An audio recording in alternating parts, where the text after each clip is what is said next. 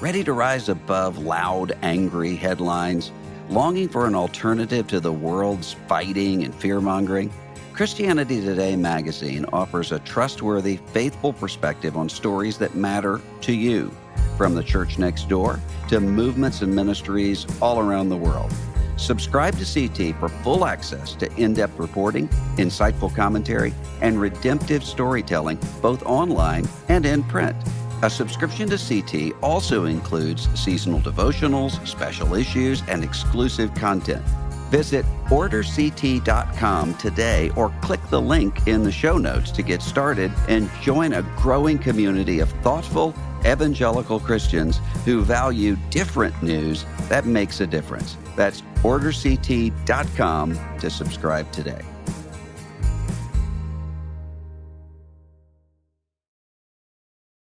This episode is brought to you in part by Richmont Graduate University. The field of mental health counseling is growing rapidly. Richmont Graduate University can equip you to become a licensed professional counselor, integrating your faith into your clinical practice. Programs are offered in Atlanta, Chattanooga, and online. Apply today at richmont.edu. Put on, put on, put on.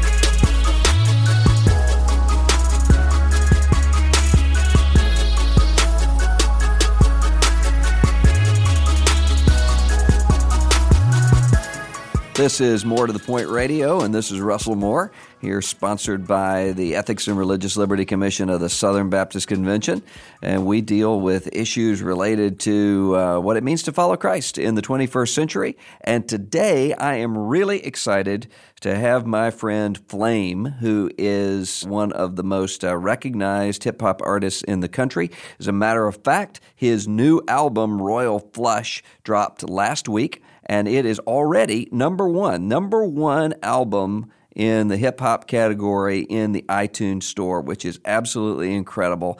And I wanted us to spend a few minutes talking to Flame about some issues related to what he's doing with his work and where he sees it going. Flame, welcome. Yes, thanks for having me. Good to talk to you. Congratulations on the way that this album is being received so well out there in the world, including, it seems, by a lot of people who aren't Christians, but who just like your work as an artist. Indeed, yeah, it's been really great. The response has been good. I think people are being challenged, people are being encouraged, and they're enjoying the artistic aspect of the record, so definitely a good thing. That's great. Now tell me, the title of this is Royal Flush. You know, I'm a Baptist. I'm not much for gambling, so this makes me nervous. What's Royal Flush mean? Absolutely.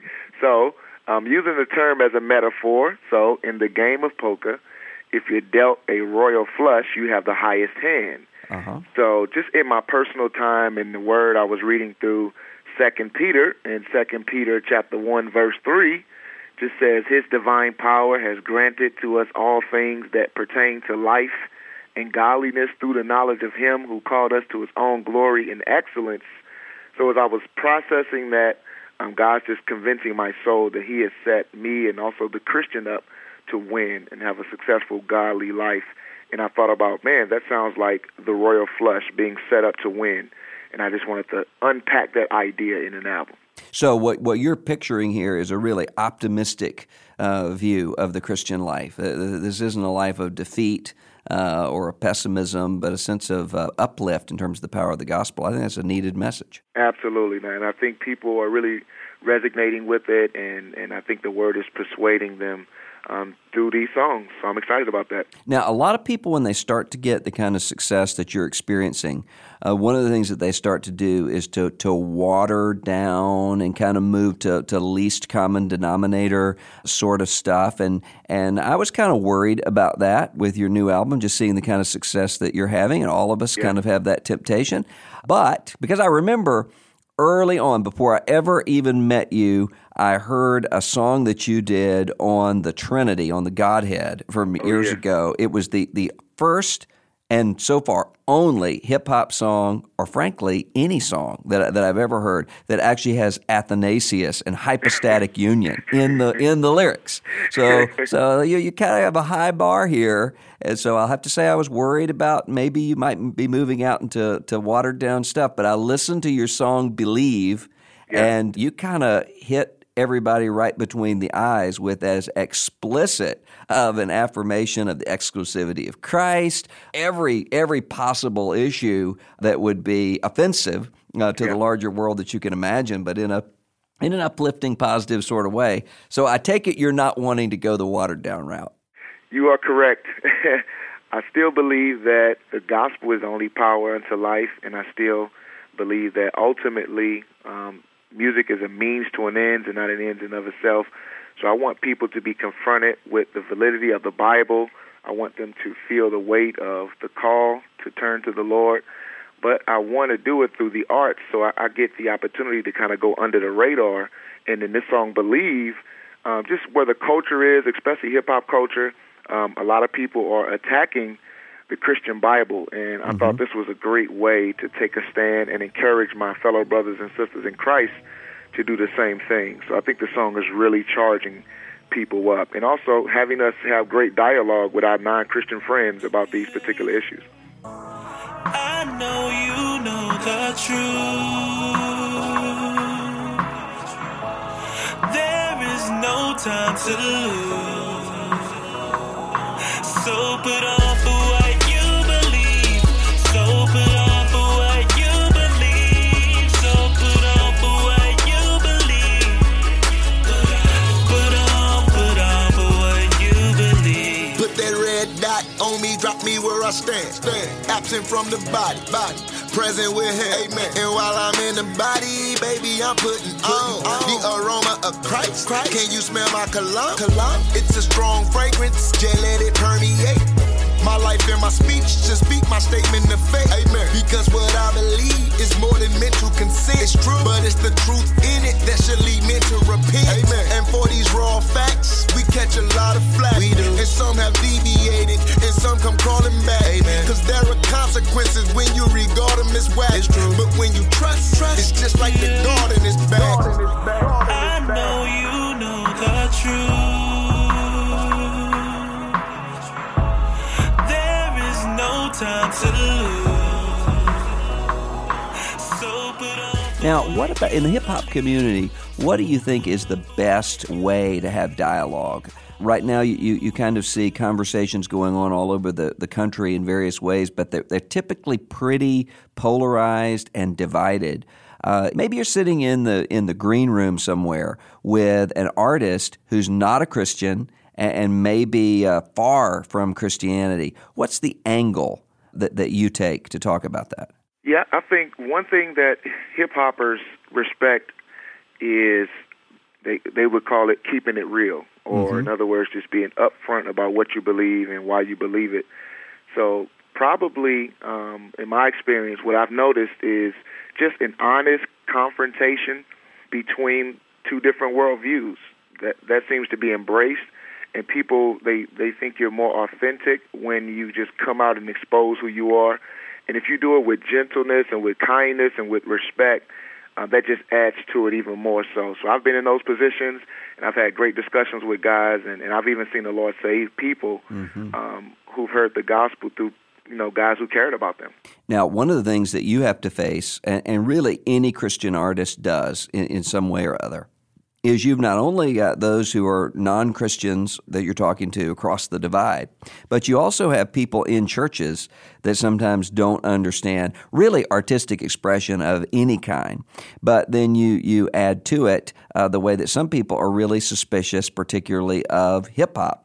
I had a guy say to me, a guy I respect a lot, who said to me one time, he said, hip-hop cannot communicate the Christian message because hip-hop comes with a kind of defiant attitude that's endemic even in the way that it comes across, that you can't, in his words, you can't rap the Sermon on the Mount. Now, I disagree with him on that. But I think there are a lot of people who have that attitude because hip-hop's so relatively new in terms of art form, so a lot of people aren't familiar with it. How do you talk to Christians who would say, I'm just not sure that what you're doing is biblical? Yeah, absolutely. I think one of the ways that's been really helpful is to sit down with the leaders in the church and just have a healthy dialogue about what hip-hop is, what it was historically, and then kind of bring them up to speed on how what we've sought to do as Christian rappers is to do away with the non-redeemable elements of the culture and to maintain the ones that can still reverence Christ, and show them how, through this means, we can connect with people, we can expand or expound on the Bible, we can, develop relationships with people who probably wouldn't otherwise show up at a local church, and we can actually be the guys to disciple these men and women and be able to really build with them, showing them what life looks like when Christ gets a hold of someone who comes out of that same culture. So typically when the leaders see that and they hear it and they get to feel it and they see how it doesn't contradict the word, it just reminds me of how Paul charged Timothy, just to kind of be above reproach with his youth. So it's just some things that he had working against him as a younger man, but also having the responsibility to make his presence known respectfully amongst the church. So I think we have that responsibility as well, and dialogue is a healthy way to get that started.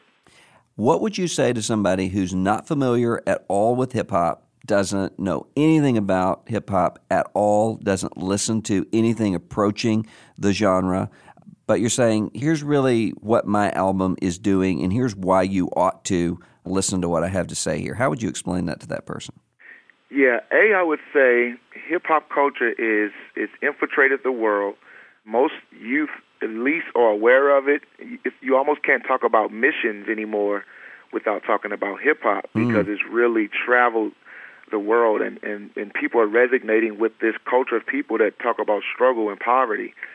So, that would be where I would start. And then the next thing I would want them to know is if hip-hop and rap music can be very anti-Christ and destructive on the mainstream side, so it's always helpful to have people that are engaging that people group and those who care about that particular group of people and showing them the relevance of the Bible. And that's what the Christian hip-hop are seeking to do.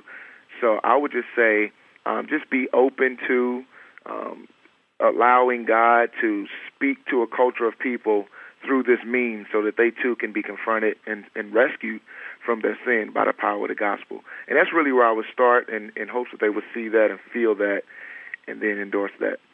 What song are you most excited about on this album?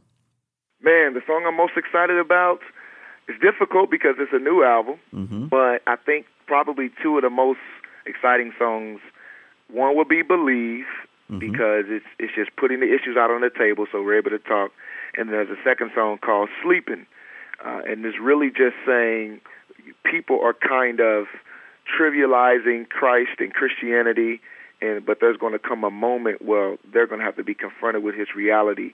So rather than waiting for later, let's do that now. And it's really resonating with people from the street culture, the gang culture, the drug culture, and they're hearing it and they're feeling like, man, am I sleeping on Christ? Am I trivializing Christianity? Maybe I need to think about that and make a change. Now, you're undergoing, and I mentioned this at the very beginning, you're undergoing a lot of success now. That's probably going to only continue. How are you guarding your life to keep from becoming the sort of train wreck that we've seen in the past with people who are artistically gifted, who love Christ, but they start getting successful and they start losing that first love? Yeah, that's a great question. A couple of ways. My wife and I, we travel together to every show, every concert. So that's, great friendship, great accountability. So that's, primary. The second thing is my local church, the Gate Church in St. Louis, Missouri. We have a great relationship. They make sure that they're staying involved in our lives and keeping short accounts with what's going on, our motivations, our aspirations, making sure that they synchronize with the scriptures. And we work closely together with my schedule and figuring out how to navigate this industry while still serving there. And also just praying through issues and temptations that may arise so that I can be faithful. And I also realize that I have a larger responsibility to the Universal Church as I'm out publicly representing Christ for us. So I just have those three things that, they act as structure and accountability for this particular lifestyle.